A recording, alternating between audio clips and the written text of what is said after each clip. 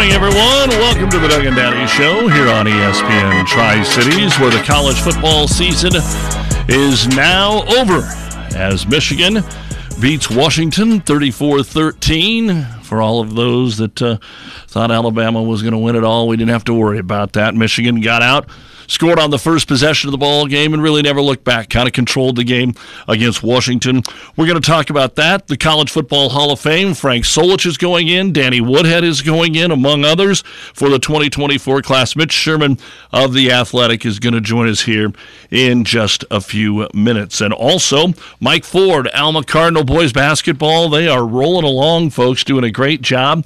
And we're going to talk about that as well with the head coach. There are a lot of games tonight that have been postponed or rescheduled, and so still trying to see how everything is going on. There are some schools. I know Kearney Catholic Lexington, actually, Alma is holding on to hope tonight to play Amherst. They're going to make a decision here around noon whether to go, and I know some of the roads are still pretty slick out there depending where you are at in our area, but glad to have you along with us. What did you think of the game last night, huh? What did you think? A lot of people that I was listening to or talking to yesterday, they were on Washington. They thought Washington getting up to 6 points at one point yesterday, and it bounced back between 4 and 6 throughout the entire time. They were going with Washington, but Michael Penix just didn't look like Michael Penix. Now, was that because of Michigan's defense? Was that because Penix was a little banged up? A lot of discussion going on this morning on Herdad and, of course, on ESPN television and all the networks that are talking about it. I listened to Joey Galloway a little bit this morning saying, hey, let's not blame certain people. Let's just say that it is what it is, and that Michigan probably got to Penix a little bit better than some teams did. And I think that had a lot to do with it because Penix never misses open guys, and he did a couple, 3 times last night. That might have made a difference in the game. Also, you get to this, and what happens? It's the way too early top 25 for the next year, and we see who's up top and who the betting favorites are and what's going on, and we already have that from Mark Schleybaugh. It's one of the fun articles every day after the national championship, and he has Georgia number 1, and they are the consensus betting favorite. Now, betting favorite, again, same schools until they get completely knocked out. It's Georgia, it's Alabama, it's Ohio State, it's Michigan, and it's Texas. So these are the teams that are what Vegas has set up this morning to win next year's national championship. If you invest in any of those today, you're a fool because you will always get better odds when we get closer to the start of the football season. There's too much that's changing by now, and so wait to see. I mean, you may still take your team, but it's not like Ohio State's going to go from 5-1 to even money between now and August. So don't do anything crazy. I think Jimmy would pass that along as well. But right now, here's what Schleybaugh has up top. Georgia number 1, Texas 2nd, Oregon 3rd, Alabama 4th, and Ohio State 5th, Michigan 6th. And remember, with the new conference and even more probably tougher schedules, we already know that Michigan and Washington will play next year in the regular season. Michigan and Texas play in the non-conference, so it'll be interesting to see how that all plays out. Ole Miss, they have it number 7 out of the Southeast Conference. So out of the Southeast Conference, they've got Ole Miss, the number 3 team, or is it actually Texas who now comes in? So you're ranked 7th, but you're the 4th best in the conference. Missouri 8th, Arizona number 9. How about that, folks? A team that was 1-11 2 seasons ago, Mark Schleybaugh thinks could be a top 10 team next season. Then it's Notre Dame. He's got Washington 11th, followed by Penn State, Utah, LSU, and Oklahoma. And then just kind of keep on going here. Florida State, who got left out this year, is 16th. Then it's Tennessee, Oklahoma State, Clemson all the way down at 19, North Carolina State 20, and then the last 5 are Kansas State, Louisville, Kansas, SMU, and the Iowa Hawkeyes is who he has in the number 25 slot. So always fun to take a look at some of those preseason prognostications way too early, top 25. But Michigan looked really good in the game last night and pick up the win 34-13 in a game that was a 7-point game late in the second half. But 2 touchdowns and getting it done on the ground, and Blake Corum favorite player, along with Michael Penix. It was just great to watch those guys play last night. 888-455-ESPN, 888-455-3776. That is the Billy Jack's fan line. The best pizza around, extremely fast pizza, and a full bar with a frosty rail, big screen TVs. You can play Keno. It's a family fun, classy environment at Billy Jack's, and the fan line is 888-455-3776. You can tweet us at ESPN_Tri-Cities. We're also up on Facebook at ESPNSuperstation.com, and email the Dent Popper inbox, Doug and Daddy at ESPNSuperstation.com. Doug and Daddy at ESPNSuperstation.com. So, going to talk more about that and the Hall of Fame with Mitch Sherman coming up here from The Athletic in just a couple of moments. Also, there's plenty of basketball going on tonight. Creighton moved into the women's poll at 22 again this week. The men move in. The women have been there. The men are also 22. Creighton plays at DePaul tonight, and Nebraska gets number 1 Purdue. Both games are at 8 o'clock. Nebraska's on the Peacock Network and KHAS Radio, while Creighton is on the CBS Sports Network tonight. Rounding out the rankings for the men's, for some of the Big Ten teams, you've got Illinois sitting there at number 10. Wisconsin is 15th after the win against the Huskers. For the women, you have Iowa moving up to number 3 this week behind South Carolina and UCLA. We'll run down what we have for you on the high school side of things as things are moving on. Also, Allie Batenhorst enters the transfer portal. On one side, it's a surprise. She's a starter at the end of the year, but the former National Gatorade Player of the Year, flattest field out there. Sometimes you don't, and you need a corner system to help you out. So if you are looking to upgrade or add on new, contact your T&L dealer today. Bill Shapley, Mid-States Irrigation Repair, Kearney and Loop City, or go to TLIRR.com to learn more. T&L like no other. And we welcome in from The Athletic, Mitch Sherman. Happy New Year, Mitch. Happy New Year, Doug. How are you? Well, doing good. Haven't strained too many things from a little bit of snow scooping, so I guess just a normal first couple of weeks here in January. It is. I missed the snow in eastern Nebraska. I'm out of town, but I'm headed back into it tomorrow, so I'll see how things have cleaned up in my 72 hours on the road. Straight work, or did you have a little vacation too? Oh no, I'm working. So in Nashville at the coaches convention. What's the story coming out of there?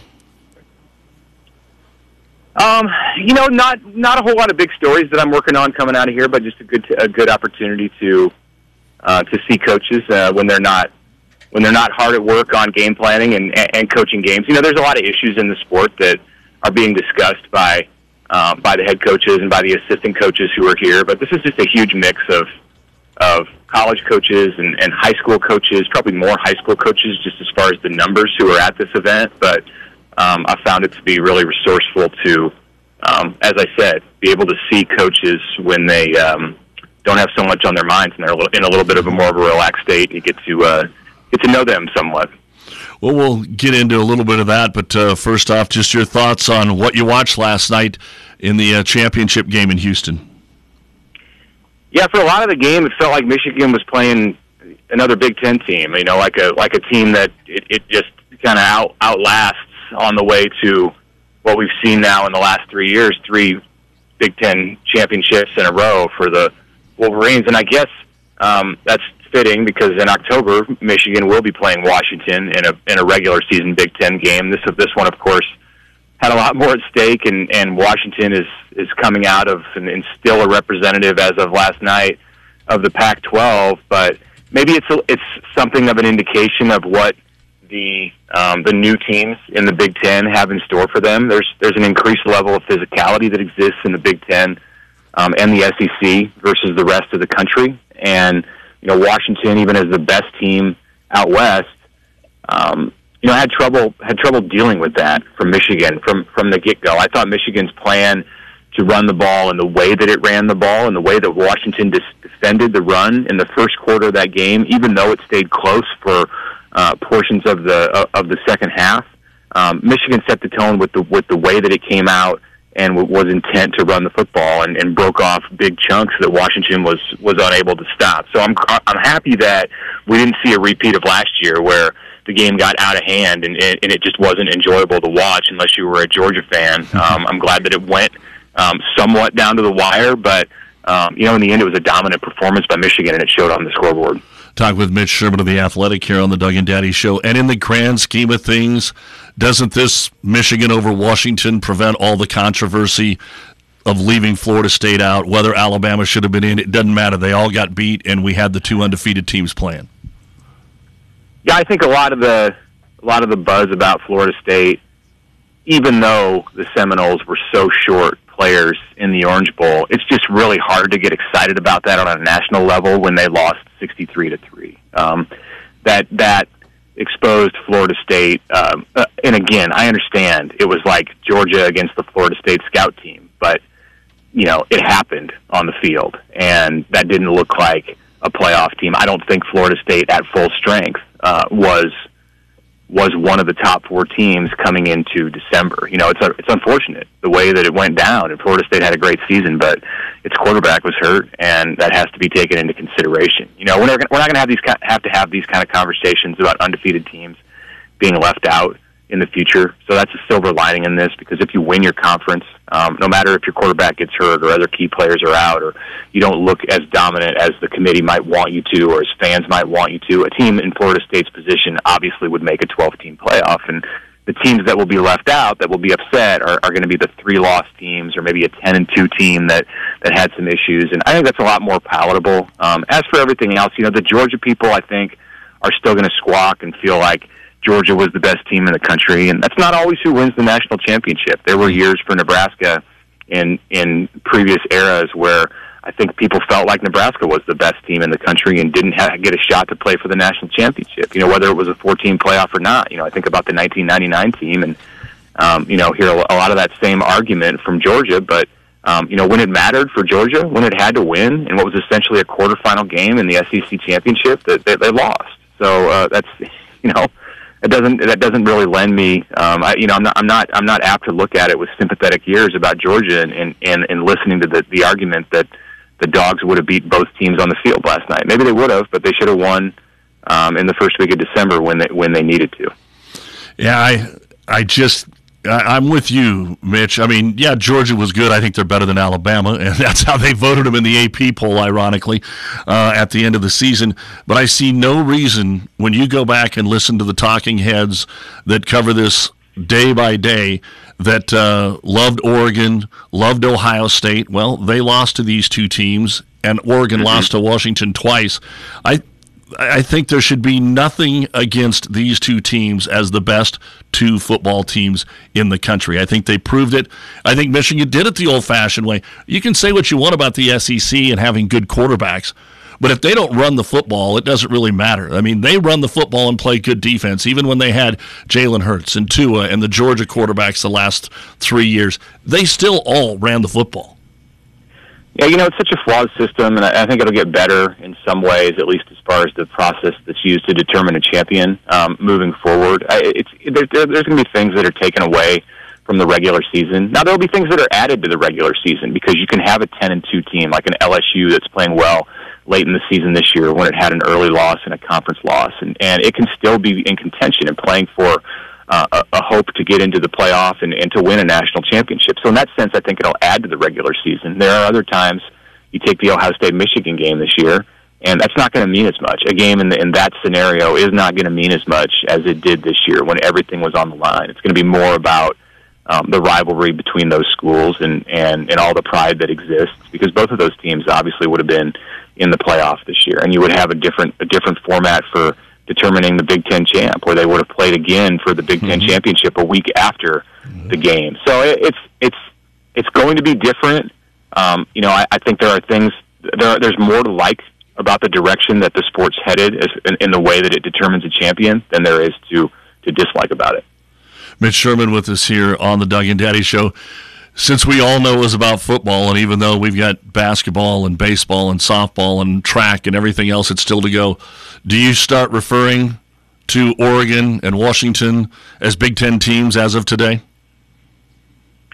Well, they're Big Ten football teams now. I suppose you can look at it that way and say that the rest of their athletic department still has, or at least the winter and spring sports still have Pac-12 time. But now for all intents and purposes, yeah, the Washington, Oregon, USC, and UCLA, their seasons are over. So they're Big Ten football programs. But obviously there's an official date, and they'll join in the summer. And there are things that that aren't the same at this stage here in January for Oregon and Washington when you compare them, and you can't put them in the same conversation in every way with the Big Ten. But yeah, for conversational purposes, the way that I look at it, if I'm doing off-season power rankings, something like that, when I think when fans take an interest in teams around the conference, whether it's in recruiting or the transfer portal or things that are injuries that you follow during spring practice, you look at Washington and Oregon, UCLA, and USC exactly the same as every other team that's in the Big Ten moving forward with its conference affiliation, because the next games that those programs play, the next practices that they conduct, will be as members of the Big Ten. Mitch, so much will change about college football, not just with the conference affiliation, but going to this 12-team playoff next year. What are other changes that when we get to media days and kickoff next year in August/September that fans need to be aware of? Some of that's going to be ironed out. I mean, if you want to talk about like rule changes, I don't know that anything there is going to be major this year, and we'll see. But the NCAA convention is still to come.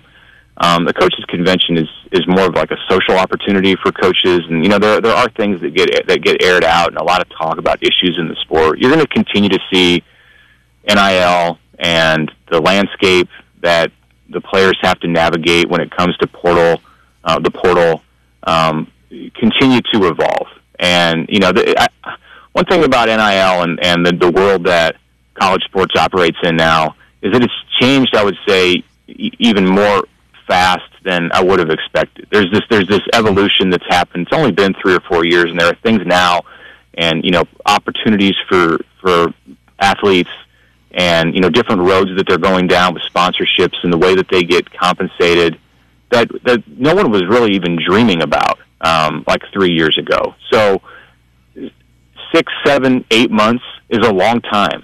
The time between now and when the season gets started, or when we're at media days next year talking about college football, it's a long time in the world of NIL. New ideas arise.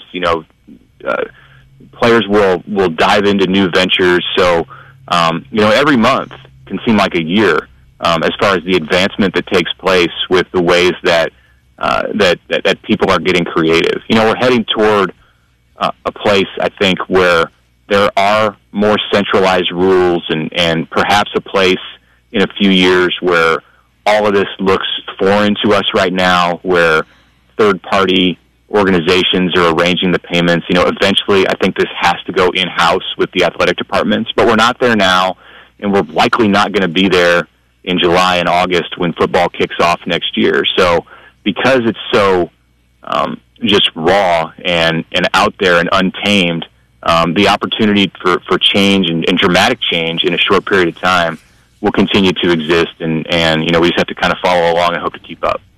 Mitch Sherman of The Athletic joining us here on the Doug and Daddy Show the day after the college football season comes to an end, and now we've got a new era dawning upon us. And I know you've talked about it with Schmitty on Hail Varsity for all our listeners that catch that show every afternoon, but can't talk before the Hall of Fame. I got to get a couple comments from you on what you think the Huskers have done in the last 7 weeks, because that's how long it's been since they've played football. Yeah, they started to reshape things on the roster, especially on the offensive side. We haven't seen any movement on the coaching staff to this point, but I think we will this month, or at the latest in early February. Probably still this month. In January, there's going to be some shifting or adjustments. I don't expect that Marcus Satterfield is going to coach the quarterbacks next year. Now, he will be the offensive coordinator, and he will coach a position, but I think Matt Rule wants to make a change as far as how the quarterbacks are coached, and that was his original intention when he took this over a year ago, was to have a quarterbacks coach, and they had to shift that plan, that philosophy, because He wasn't able to make every hire that he wanted to make heading into his first year, and he was okay with Satterfield coaching the QBs, but some things are going to change here before the spring, and we'll see exactly where that is. I think there are a couple options out there for Nebraska, a couple different routes that Rule could choose to go with how he wants to structure things and who he wants to bring in. I mean, everyone, I think everyone or most people, it was certainly in the public sphere on Saturday that he had Dana Holgorsen, the former Houston and West Virginia coach, in town to visit, and they went out in public, went to the Devaney Center to watch Nash Hutmacher wrestle in his collegiate wrestling debut, which was a lot of fun. But there was Dana sitting there, and they're talking. Could it be as the QB's coach? Maybe. Could it be as an analyst? Perhaps. That's going to depend on some other things that might involve the NFL playoffs this weekend. So we'll keep an eye on it. Otherwise, Nebraska in the last 7 weeks has done a good job of reshaping things with the personnel on the offensive side. And, the biggest one is probably Dylan Raiola, who flipped from Georgia to Nebraska, as everyone knows, and on December 20th signed and has been instrumental in helping Nebraska work through some things in the transfer portal. And you see a potential wide receiver one come in, and Isaiah Nair from Texas, who's missed most of the past 2 seasons, is now fully recovered from an ACL injury, and he was a big-time wide receiver in the Mountain West at Wyoming in 2021. And then, also the running back from Oregon, Dante Dowdell, who's a young guy and has played just 1 year of college football. Should have had a red shirt, didn't have a red shirt because Oregon played him in a 5th game. So he comes in as a sophomore, a true sophomore, and will be in the mix this spring. I would not hand the running back job to him by any stretch. And sometimes with these portal guys, you think, okay, look, this guy was a 4-star, big time talent. He's going to have the starting job. That's not the case. Nebraska has a deep running back room when everyone is healthy, and there should be a good competition there starting in March. I guess the best you can, because everybody's been talking about it forever now, but Mitch, I'm always somebody tried to compare him yesterday to Tommy Frazier, the biggest get that Nebraska has got in Raiola. And in this day and age, you've got to be careful because you got a Harrison Beck that's also somebody that you can throw out there that everybody was doing cartwheels over. So I don't want to be pessimistic and I want to be optimistic. Danny Kaelin, some of these guys, even Heinrich's been to top, you can say the Elite 11 camp or whatever. We've got guys that have done that, yet they're not getting the pub that Raiola has. Give me the biggest positive, if it's just because he was at one time the number 1 quarterback, and then what your reservations are about every Husker fan wanting him to take the first snap in game 1. Well, he's a different kind of prospect for sure. He's a prospect just as far as his readiness to come into college football and like the talent that he has. That the comparison to Frazier there is apt. I think it's solid. That's a good comparison. And now they're completely different kind of players. Tommy was, of course, an option quarterback and a running quarterback who was perfectly suited to take the reins of Tom Osborne's offense at the exact right time with the mix of talent that worked for him around him. So it was a perfect storm of events that played really well with bringing in the number 1 or the 5-star quarterback in the country. Dylan doesn't have all of those advantages. He's not coming in with a loaded roster. But in terms of talent, there isn't really a comparison. Okay, there is a comparison, but in making the comparison, Dylan Raiola is considerably ahead as a prospect, as a refined quarterback, as a thrower, as somebody who, the experiences that he's had and the people that he's been around in the game of football, he's in a man's body right now as an 18-year-old. I shook his hand on Saturday at the Devaney Center, and I spent time with him in Phoenix last February, and he's freakishly physically advanced at this point. At 6'3" and 225 pounds, he looks like somebody who has been playing college football for a few years. There are definitely reservations that people should have because of his inexperience at this level. He can train with every NFL quarterback out there and every top coach out there and go to all of the different events and have exposure to high-level training that he's had, but the fact is that he has not taken a snap of college football. And if he's the guy on day 1, there is going to be a learning curve, and Nebraska is going to have to bring him along somewhat slowly. Maybe he'll pick up on it quick, and by the time they get to the Big Ten season, he's playing like a veteran. I think that's probably less likely than the alternative, where he's got to take some lumps in his first year, and then, in 2025, he's the guy who looks like a veteran. So they have to find ways to win while using his talent, but not leaning on him too much in his first year. And this is all presuming that he wins the job, which I think right now is the way that it looks. But, hey, lots of stuff can change between January and the end of August. Have you ever shook the hand of Nash Hutmacher? I have, yeah, and I even did that on Saturday too. His hands are bigger than Dylan. Well, they're stronger than Dylan Raiola's. And Dylan's got some big, strong hands. I don't want to raise red flags there. I'm sure when the day comes that he goes to the NFL Combine, he'll measure well in that department. But Nash is on a different level, and I think Nash, as a fifth-year guy at Nebraska, is poised for even more of a breakout calendar year than what he experienced in 2023, and starting early on the wrestling mat. He gets we'll see, but the plan is for him to go out there against Iowa on Friday night, which is different than what he did last Saturday against Wyoming. Man, how great it is! It's not a novelty either, I don't think, Mitch. He plans on wrestling in the national championships. Yeah.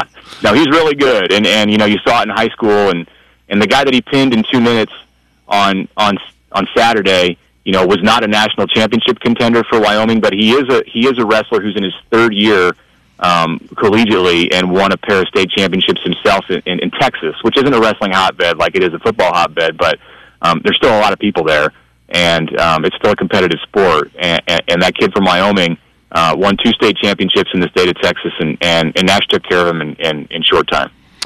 You got to actually watch it live Sunday morning on Countdown when Alex Smith and Randy Moss are part of the co-host team that are on that show, and they told him, hey, you're in the College Football Hall of Fame. And then yesterday we find out some other great names, and then close to home, obviously Coach Solich and Danny Woodhead. Nice tweet about how those two are kind of tied together in infamy with Nebraska lore from Mitch yesterday. But for Frank, he's going in as a coach. He could go in a lot of ways, but he's probably going in as a head coach. He did a ton as an assistant at Nebraska, and he was a very good ran-out-of-town head coach. But he's probably getting in more for what he did in the MAC in Ohio, don't you think?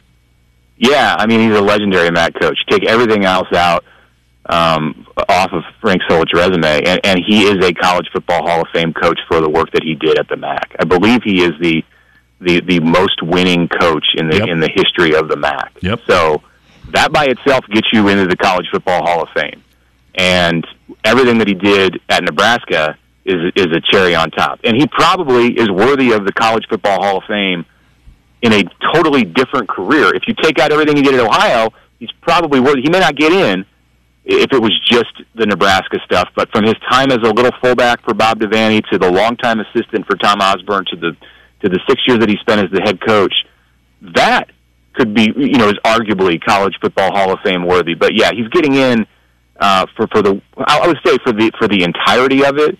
But it'll be interesting to see what his speech looks like. I think he's probably going to lead with, the headline is that he was the longtime head coach at Ohio, and then his legacy will involve a lot more than that. And it's great. This is going down a little bit of a different hole, but it's great to see how much he's now again being embraced by Nebraska, and how much he has finally in the last year welcomed that. And it wasn't like a one weekend thing where they brought him back and they honored him and he had his little press conference and said the curse is over, and then they moved on. He's around Lincoln. Yep. He talks to Matt Rule. He's a part of the Nebraska program. Not that he's at practice all the time or anything like that, but they have that was not a quick thing. He has continued to be embraced by Nebraska, and maybe more importantly, he has continued to embrace Nebraska since that day last year when he reappeared. Mitch Sherman with us, and then Danny Woodhead. You don't put a lot of Division II guys in. I think maybe you get some more coaches than you actually do players. There's no doubt that Woodhead deserves it, and he will not feel out of place because of what he did at the pro level when he's at the banquet in December with the rest of these guys. Sure, yeah. I mean, I think more people nationally know him because of his career in the NFL, but obviously he's getting into the College Football Hall of Fame for what he did at Chadron State. And I mean, in the history of Division II football, there are probably not a lot of players who are more worthy of this honor than Danny Woodhead. I know he had the all-time any level NCAA rushing record when he left Chadron. So great player. His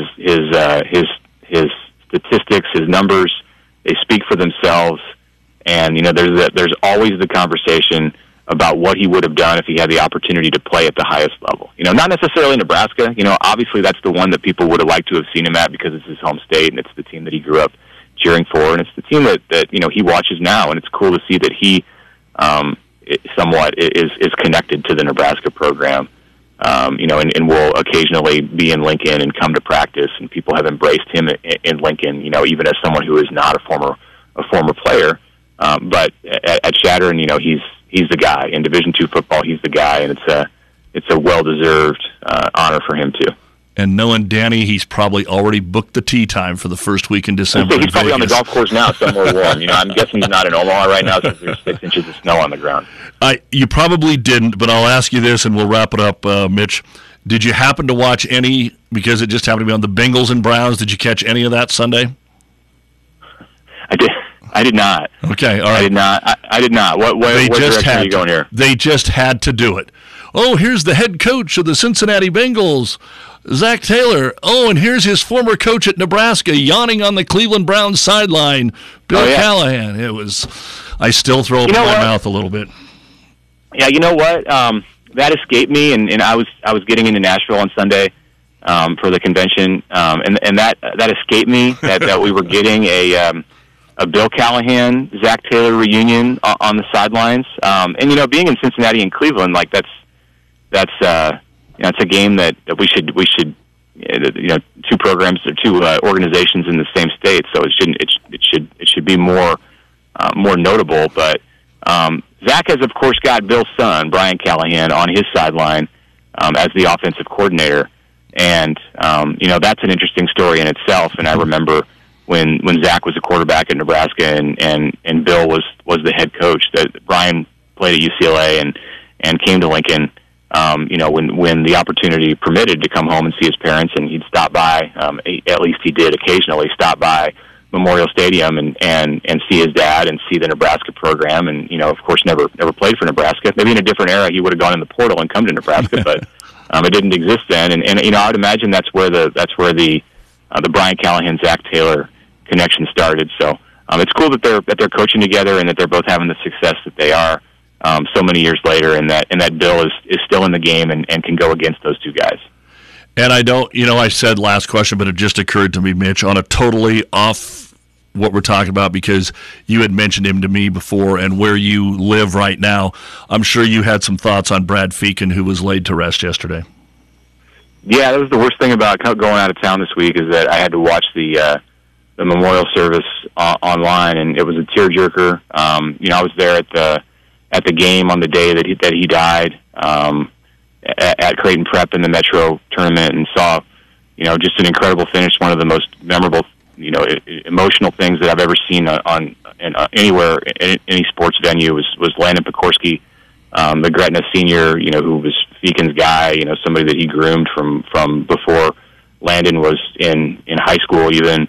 And he hit the game-winning shot, the buzzer beater, to unlock a tie and send Gretna into the semifinals of the tournament. But Feakin, he taught my daughter in seventh grade reading class, and was the one of the most it's hard to say the most, because these kids have so many teachers that are great growing up, but certainly at or near the very top of the list of the most impactful, fun, positive, well-intentioned, just great teachers that she ever had. And I knew him more probably as a teacher, because I never had a kid who played for him. That my son went to his basketball camps, and he's just a seventh grader now, and it's tragic that he doesn't get to have Brad as one of his teachers because of what's happened. But just made an incredible impact on the whole community in Gretna, and I think beyond his impact goes beyond Gretna because of unfortunately how many people have heard about him and heard his story over the last couple of years, especially this last month as he passed away and his health deteriorated before that. Well said, Mitch. I appreciate it. I wanted to give you a chance to say that, and that's kind of been the same sentiment. Everybody said he was a hell of a teacher, even more than a coach, and he was great at both. So, long chat here, so we'll let you get going, Mitch. Thank you so much. I know our listeners really appreciate when you come on the show, and we'll do it again soon. All right, thanks, Doug. Take care. Mitch Sherman joining us here on the Doug and Daddy Show. We're going to take a break here on ESPN Tri-Cities. We'll switch it back to the local scene. Alma boys basketball. The girls have been really good. Now the boys are undefeated. We're going to talk with their head coach, Mike Ford, when we come back. Many TVs, and all of a sudden you get hungry. That's okay. If you're at Jersey Sports Bar and Grill in Kearney, they not only have all those TVs, but they cook too. You never have to stay home and watch alone. Jersey Sports Bar and Grill in Kearney has a full menu and a full bar. Jersey's offers daily lunch and dinner and drink specials. Get to Jersey Sports Bar and Grill in the Vista Point Shopping Center in North Kearney, where the game and the grill are always on. JERSEYS, go Jersey! Family Physical Therapy and Sports Center, getting you back into the game of life, with several locations in Kearney and surrounding areas. Ask your doctor how Family Physical Therapy can improve your quality of life. Family Physical Therapy and Sports Center, excellence in rehabilitation, is a very proud supporter of all of our area athletes, in and out of the game. Locations serving Kearney, Lexington, Minden, Ravenna, and Wood River. Today's weather is brought to you by Farm Bureau agents Matt Myers and Rich Peters. When it comes to protecting your family, home, cars, and farm or ranch, you can count on your local agents to help you get the coverage you need. Contact Matt Myers and Rich Peters in Kearney today. Securities and services offered through FBO Marketing Services, LLC, affiliate Farm Bureau Financial Services. It's been years since you graduated, but your college team is yours for life. You can also have a Farm Bureau agent for life, and auto, and home and business insurance. Imagine that. One agent for everything.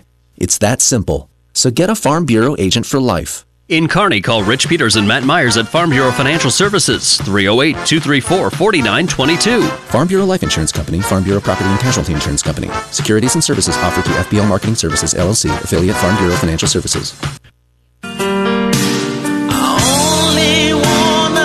Doug and Daddy Show here on ESPN Tri-Cities. Glad to have you along with us. It is a Taco Tuesday at your Kearney Taco John's. Bigger, better, bolder. Get as many hard shells or soft shells for a special price every Tuesday. And, of course, you can get tacos in the morning. They just call them breakfast tacos or burritos. You can get them in the afternoon. You can get them on the way home from work. You can download the app right now, join their Bigger, Bolder Rewards program, and get free food. Check that out as well. But it is Taco Tuesday at your Kearney Taco John's on Highway 30, 419 East 25th Street, or on the north side of town, West 56th Street. Maybe you're out moving the snow. Maybe you just need to grab something quick. They'll have it ready for you at your Kearney Taco John's. Well, we have a lot of basketball games that are being called off for tonight, but I just received word that our next guest is going to have to coach tonight as Alma and Amherst are going to play this evening. Mike Ford, the head coach of the Cardinals, with us. Coach, how happy are you about that?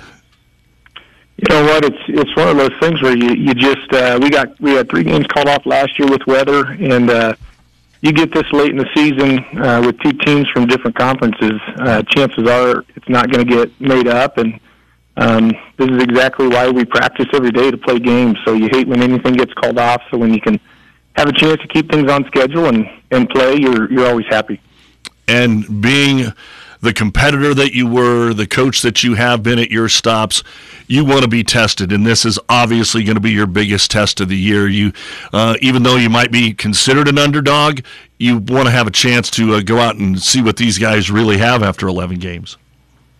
Well, it's one of those things where you want to go out and you want to see where you're going to get pushed around, because they're certainly going to be longer than us at spots and quicker than us at spots, and there's every single one of those guys can knock down shots. So they're a little bit different team from last year, but I know they've got help from their young guys.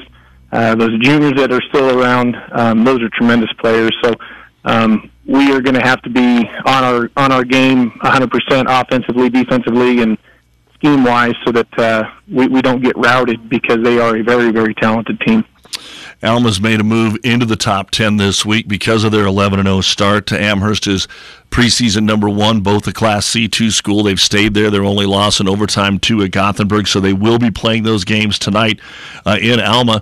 From what I've seen from Amherst over the last couple of years, and especially watching them in the holiday tournament, and then a couple games I didn't see where it was maybe closer than fans would have thought, it seems it's come down to Amherst making or missing the three-point shot, which was a big part for Austin Adelung. Is that what you're seeing, or is there some other things? Oh, yeah. I mean, when you look at them on film against any of these teams, York would be a team that we haven't seen a team on our schedule like that. So when you talk about the physicality at everything from the guard spot down to the interior, Amherst certainly has been tested a little bit different than us. So the Wood River game, it's like I said, it's one of those things where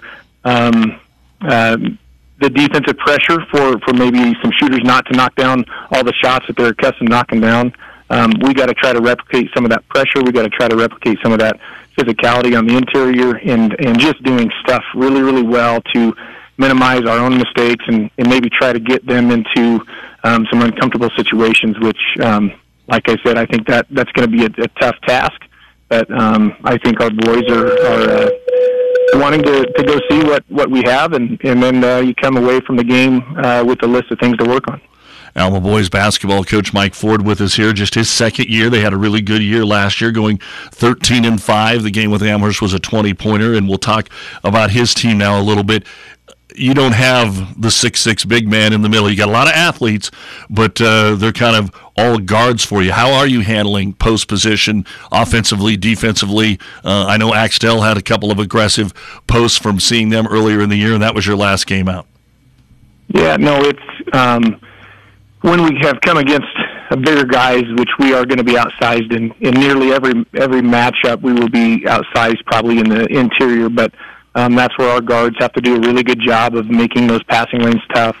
Trying to full front some of these big guys, it can be a task for kind of our small lineup, but it's a defensive scheme. It's not just one guy having to lock down the interior stuff. We got to find deflections. We got to make passing lanes hard to see for some of these guards, but it's just going to take a ton of communication and a ton of great scheme to stay in front of these guards. And then if we don't, it's going to be easy basketball for any guys that have some size on the inside, pin us and various deep with some good physical play. But like I said, it's got to be a great scheme defensively so that we can make it tough for them to see those easy plays. Mike, you're not that deep either. Just looking at the stats, you're basically a 6 or 7 guy basketball team, but you've got a young sophomore that is leading you in scoring right now in Xavier, and then you've got some returning all-conference players that have some experience for you. But again, you're not peppered with a lot of seniors. What is the biggest difference between your team from last year and where you're at this year? Oh, we've done just a better job of taking care of the ball. We were a low 20s turnover team last year, and so we sat the team down and said there's a very simple formula that's going to help us be our best selves, and that's going to be taking care of the ball, limiting the self-inflicted wounds. We're averaging a little under 10 turnovers now, but Amherst, I'm sure, is going to make it extremely tough on us. But when we're able to find a couple more a couple more tenths per possession and points, that just means you're taking care of the ball better. Maybe you're executing a little bit better. But I think our decision making is a little bit better than last year. But again, when you put 4 sophomores on the floor, sometimes sophomores play like sophomores, and they'll get sped up and they'll want to score quick, and we just got to go into the game trying to handle the pressure that they're going to give us offensively and just make really, really good decisions and see if we can get a quality shot off every possession. We're chatting with Mike Ford, Alma basketball coach. What's been the best? What are you most pleased with about your basketball team halfway through the season? Well, the three of my starters, sophomores in Xavier and Isaiah and Titus, they were JV players last year as freshmen, and we weren't hammering anybody at the JV level. So for them to be able to take the summer, grow up a little bit as far as what they're doing IQ-wise, their decision-making, taking care of the ball, developing a little bit of skill from the outside, to watch their JV film to now, they're completely different players, which is exciting, and knowing that we have them for the rest of this season and a couple more summers and a couple more seasons in basketball. So just the fact that they're able to go in, not get sped up as much as maybe they did even at the JV level, because none of them really touched the varsity floor last year. So doing what they were doing last year against freshmen and sophomore, and now having to switch to doing it against juniors and seniors, it's one of those things that coaches like to see, that we can still execute at times and find a shot that we're looking for versus just chucking something up when we get kind of open. Mike, you're one of the schools that doesn't have a holiday tournament. Are you efforting a holiday tournament? Does it matter to you one way or the other? Pluses and minuses to that? You know, we had one for years up in Elm Creek, and which I was totally fine with. Down here, they haven't had one for a number of years. We had our schedule was front loaded with 9 games, so you know, you come back off that 5-day moratorium, and maybe no practice or maybe one practice. You get right back into basketball, and sometimes it's really, really bad basketball. And so there's times that I've been in practice after a holiday moratorium and thought, man, I'm glad that we're not throwing all these bad turnovers and bad shooting against a really, really good team or even a poor team. So I wasn't upset that we had the opportunity to come back and practice a lot. Now, if they would change their mind and we would go to a holiday tournament, I'd be fine with that. But with us being so heavily scheduled in the front half with 9 games, it was a welcomed 5-day break, and then because it wasn't a much longer break before we got right back to playing on that Tuesday after the moratorium. So it wasn't like it was a 3-week break. It was more like 10 days, and 5 of those nobody was in the gym. So it's okay by me, but if we end up finding something, that'd be fine too. I'm just looking at this young team, and selfishly, I want to see you guys have an opportunity, Hastings College for the Heartland Hoops holiday, or get in somewhere where you can find somebody from outside the region, because I think it looks like you guys are stacking up for a little bit here for the next couple of years. And all the teams that are left on your schedule right now, and I don't know what the story is down there at Northern Valley, Kansas, but they're all hovering right around the 500 mark, which I'm guessing for you guys, even though you're 11-0, those are games that can all be won, are all going to be competitive for you. Thoughts of maybe being in an RPAC championship game, some things that Alma hasn't done in a while. How much, and again, when they're that young, maybe they're not talking about it that much. You know, we don't talk a ton about goals, and maybe we should more. We talk more about developing habits from day to day that are going to help us win games. So, you know, for starting the season, I told my coaches, I told my parents, I don't know how many games we're going to win. I didn't look at our schedule. I just knew that if we could try to develop some habits that would help us win games, the wins are going to take care of themselves. And if you run into a buzzsaw team, that's going to take care of itself too. But no, with the youth that we have on the floor, Axtell would have been a great example the other night.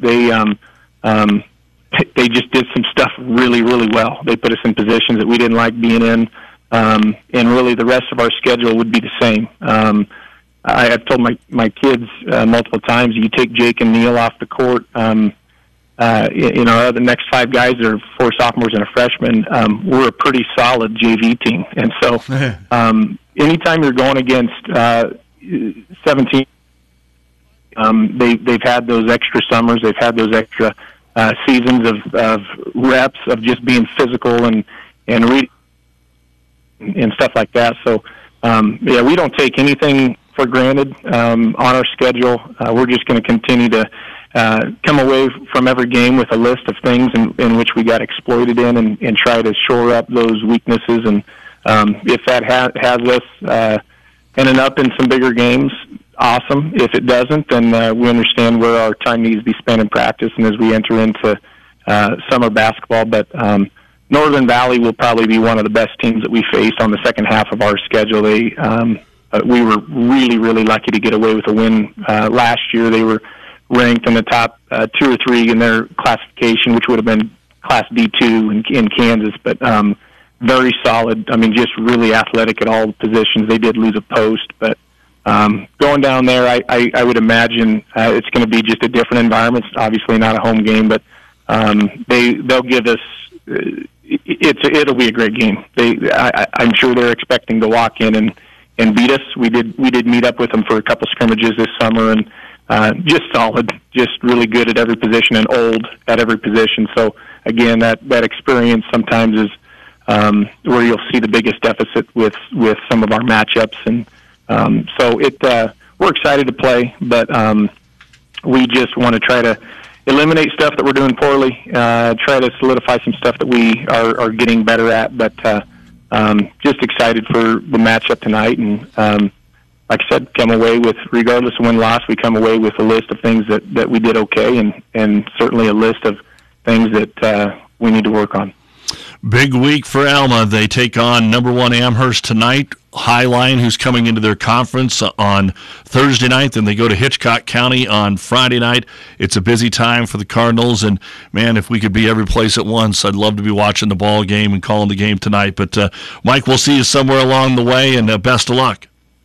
Hey, I appreciate it, Doug. Thank you. Take care. Mike Ford, head coach of the Alma Cardinals. They've got it going on right now, and let's see what they can do tonight with their game against Amherst, which they will be playing. There is a ton that's called off. We're going to run that down for you right after the break. Mike Vrabel just fired as the head coach at the Tennessee Titans. Wow. I liked Vrabel. I was kind of on the Tennessee bandwagon here a couple of years when they did upchuck a little bit. They were the 1 seed, lost to Cincinnati, and then the Bengals went on to the Super Bowl, and that's what we saw from the rookie year of Cincinnati and what they've been doing here lately. And now Joe Burrow's been hurt a little bit, but Tennessee, what the hell are you thinking? Get some talent. Vrabel can coach. Let's take a look at our Doug and Daddy poll question. Yesterday we asked you about Ron Rivera. Was it a good choice to dismiss Ron Rivera? And I said, it just seemed like we knew it was coming, and there's another great guy. I think he'll hook up with somebody's as a coach right away because he can coach. Maybe he's just not the head coach, and it's stagnant, and Washington going through all the junk and the name changes and the ownership over the last few years. Ron can probably come out smelling better on the other side. 64% of you said yes, it was a good choice. Today, which game will you be watching in the AFC wildcard this Saturday? We've got games to listen to and watch, but which one intrigues you more, the Chiefs-Dolphins or the Browns-Texans? I'm guessing, being here in the Midwest, the Chiefs-Dolphins is going to win this one, but I think that Texan-Brown game is going to be crazy good as well. I think we got a couple of good ones Saturday. You can vote anytime on Twitter at ESPN_Tri-Cities. Imagine a job where your inner child could be released. Franklin County Roads is here to make your inner child's dreams come true. Make a good living maintaining the roads of Franklin County. Come on, what little kid didn't want to drive a real Tonka machine and play in the dirt all day? To find out how you can help get started living your inner childhood dreams, stop by the Roads Department at 1215 G Road, Franklin, Nebraska, or call 308-425-3710 from 9 to 4, Monday through Thursday. Don't have a CDL? That's okay. Franklin County will pay for your schooling. Franklin County Roads Department is an equal opportunity employer. The year was 1979. Rocky Balboa was champ. Rocky Geyser was embarking on a real estate career. Balboa's next fight was Clubber Lang. Rocky Geyser's was 20% interest rates. Through all of his battles, inflation, recession, regulations, Rocky Geyser has always answered the bell. For 40 years, I've been in the ring with my clients, sweating the details. Call Rocky Geyser of RE/MAX Executives today, or log on to onerocky.com. Put Rocky in your corner. The 41st Annual Home and Builders Show, presented by the Kearney Area Builders Association, is coming up January 12th, 13th, and 14th at the Buffalo County Expo Center. This is the 41st year of people finding hundreds of ideas for better living. On the weekend, there will be 6 wildlife encounter shows. That's the Home and Builders Show, Friday, January 12th from 1 to 7, Saturday, January 13th from 10 to 7, and Sunday, January 14th from 11 to 5 at the Buffalo County Expo Center. Admission is just $5. Kids 12 and under get in free. Proceeds fund scholarships for graduating seniors looking to have a career in the building industry. When the passing of a family member occurs, Too often, loved ones have too little information on planning the funeral. Horner, Liskey, McBride, and Kuehl developed their website to provide both information and comfort, etiquette, and common sense. Visit hlmkfuneral.com. The more you know, the better they can provide additional comforting guidance during life's most trying time. Horner, Liskey, McBride, and Kuehl Funeral and Cremation, providing steady, comforting service as they have for nearly 100 years. Did you know that in downtown Kearney, you can get a banner to show your support for your local sports team, a graduate, or really anything you want to tell everyone you're proud of? Copycat Printing has paper banners, vinyl banners, yard signs, even collage boards made out of paper or foam board. Come on into Copycat today. They're your printing headquarters. Their professional, friendly design staff will help you with everything from start to the finish of any printing job. Think, shop, and buy local with Copycat Printing of Kearney. Online at kearneycopycat.com. Escape ordinary by heading to Cunningham's downtown or Cunningham's on the lake in Kearney. You'll enjoy the coldest draft beer in town, happy hour specials, and great food. An outstanding place to relax with friends after work, on the weekends, or any time to escape everything. Plus, you can dance and listen to their live bands every weekend at the downtown location. It's a great time every time when you escape ordinary at Cunningham's Journal, on the Bricks, and Cunningham's on the lake, Kearney.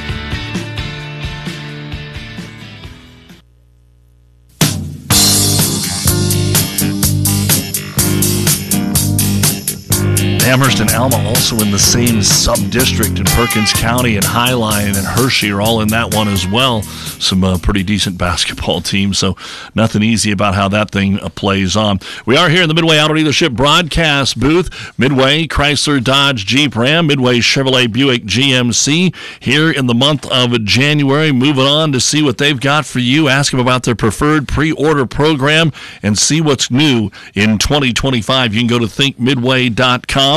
Midway, it's a better way. Or check out the GMC Acadias, the Terrain, the 2024 models, a 1.9% APR for very well-qualified buyers.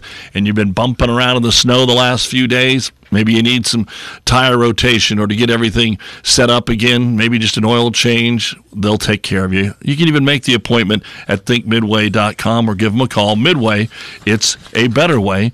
South 2nd Avenue in Kearney. Okay, here's what I have for you at the moment, and not everything is perfect, but we've only got a couple that are currently continuing to be on for right now. There's a few that we haven't heard back from, so we'll try and do our best on that. But Amherst, Alma, and Arapahoe Loomis at the moment are still on. We've just been informed that the Kearney Catholic Lexington games have been postponed until Thursday. Talking to some folks out there on the road, they're still not perfect everywhere, so they're going to be safe than sorry. So Kearney Catholic at Lexington postponed to Thursday. Also moved to Thursday, Aurora and Hastings, and Grand Island Central Catholic taking on York. Some games that have been postponed and now have their new dates. Overton Brady have been moved to January 18th. Centura Donovan Trumbull has been moved to January 16th. Heartland Lutheran and Franklin moved to February the 5th. And we also have the Southern Valley Chase County games moved to January the 30th. Minden-Ravenna, which was our game on the Vibe tonight, has been flat canceled, and that's what Coach Ford was saying. You know, when you've got these non-conference opponents, it's a lot tougher to get them on there. You really want to get all your conference games in, but it's kind of so they have canceled that. That will not be made up, so no meeting of the Ballsby brothers on the girls' side this year. Other games that have been postponed as of now, no makeup dates. Shelton at Arcadia Loop City, Gibbon at Blue Hill, St. Paul at Central City, Kennesaw at Giltner, Southwest at Highline, St. Cecilia Northwest, Central Valley, Pleasanton.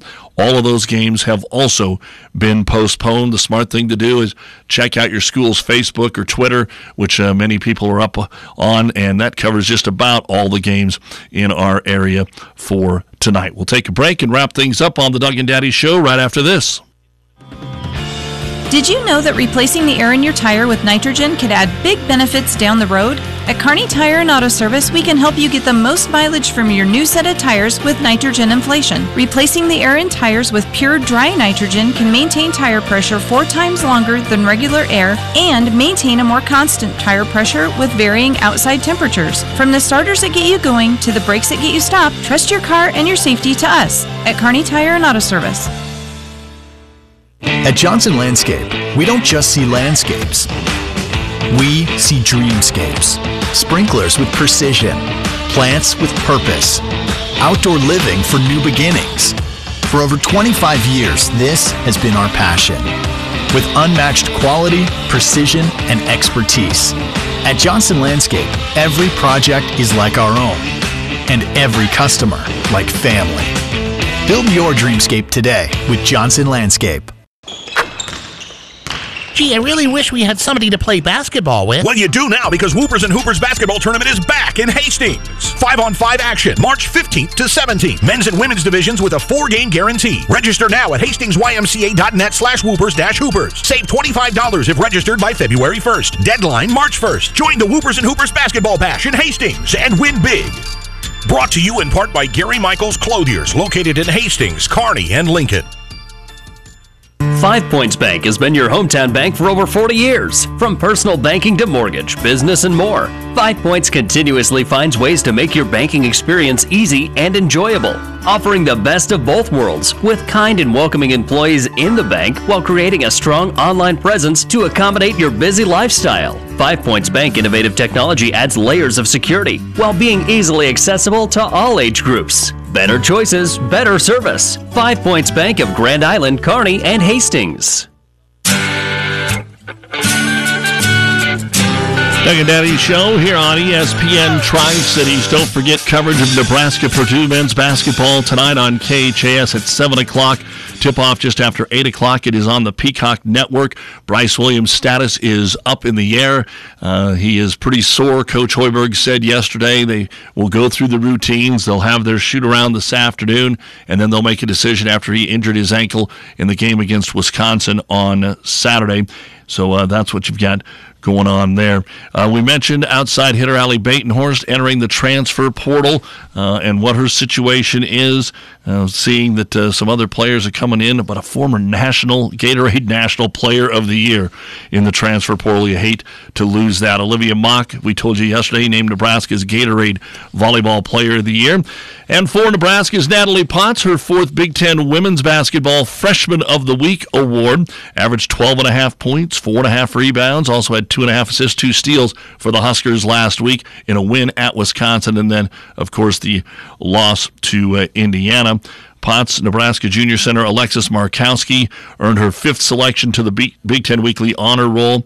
Caitlin Clark takes that just about every week. Also, UNK coach Drew Johnson will join us tomorrow to talk about the Loper women as they hit the road. And the Lopers' Jillian Ashoff out of Pius has been named the MIAA Women's Basketball Player of the Week. Averaged 16.5 points, 7.5 rebounds, and 7.5 assists per game in the 2 Loper contests. A career high 17 points in her 3rd double-double in the win over 11th-ranked Central Missouri. Also had the win over Lincoln University. The Lopers are 12-2. And for the Storm, the USHL Forward of the Week is Trevor Conley for his play in the 2 games against Team USA. So some great awards there. And we talked about boys basketball. How about girls basketball? Updated rankings from the World Herald today. Millard West remains number 1 in Class A. Elkhorn North remains number 1 in Class B. Sydney, after stopping Lincoln Christian's winning streak, is the new number 1 team in C1. Grand Island Central Catholic 4th, Gothenburg 6th, Minden 7th, Broken Bow comes in at 9, and Adams Central is 10th. Crofton remains number 1 in Class C2. Hastings St. Cecilia is 7th. Pender remains number 1 in D1 with Southern Valley 3rd. SEM holds on to the number 5 spot after suffering their first loss of the year in the Girls Showcase 2. Elmwood Murdoch got Maywood Hayes Center in the R-Pack there. They set at number 9. And we do have a new number 1 in D2. Sacred Heart tumbles to number 3. Layton out west, 10-0. They are the new number 1. Overton is number 2. Wilcox Hildreth girls also low in numbers, but got some really talented first 6 or 7, and they move in at number 5. Shelton is 6th in this week's girls rankings. Kearney Chicken Coop Sports Bar and Grill. Let's go have some lunch. The new special for this week in Wall Supplies last. The Midwest Poutine, cheesy French fries with diced chopped beef steak smothered with homemade beef gravy. It's basically potatoes and gravy. with French fries. Oh, it's so good at the Kearney Chicken Coop Sports Bar and Grill. Open for you 7 days a week because you're hungry 7 days a week. Maybe you just want a salad. Every Tuesday, any salad on the menu, a special price and bone-in wing night every Tuesday night, plus your favorite burgers, pizza, and, of course, appetizers at the Kearney Chicken Coop Sports Bar and Grill, the best of both worlds in downtown Kearney. Thanks to Mitch Sherman of The Athletic, talking Huskers, the College Football Hall of Fame, and, of course, the National Championship. Also, Alma boys basketball coach Mike Ford. They are playing tonight at home against Amherst. Tomorrow, we will talk with Steve Sipple of Husker Online and UNK women's basketball coach Drew Johnson. Have a good Tuesday.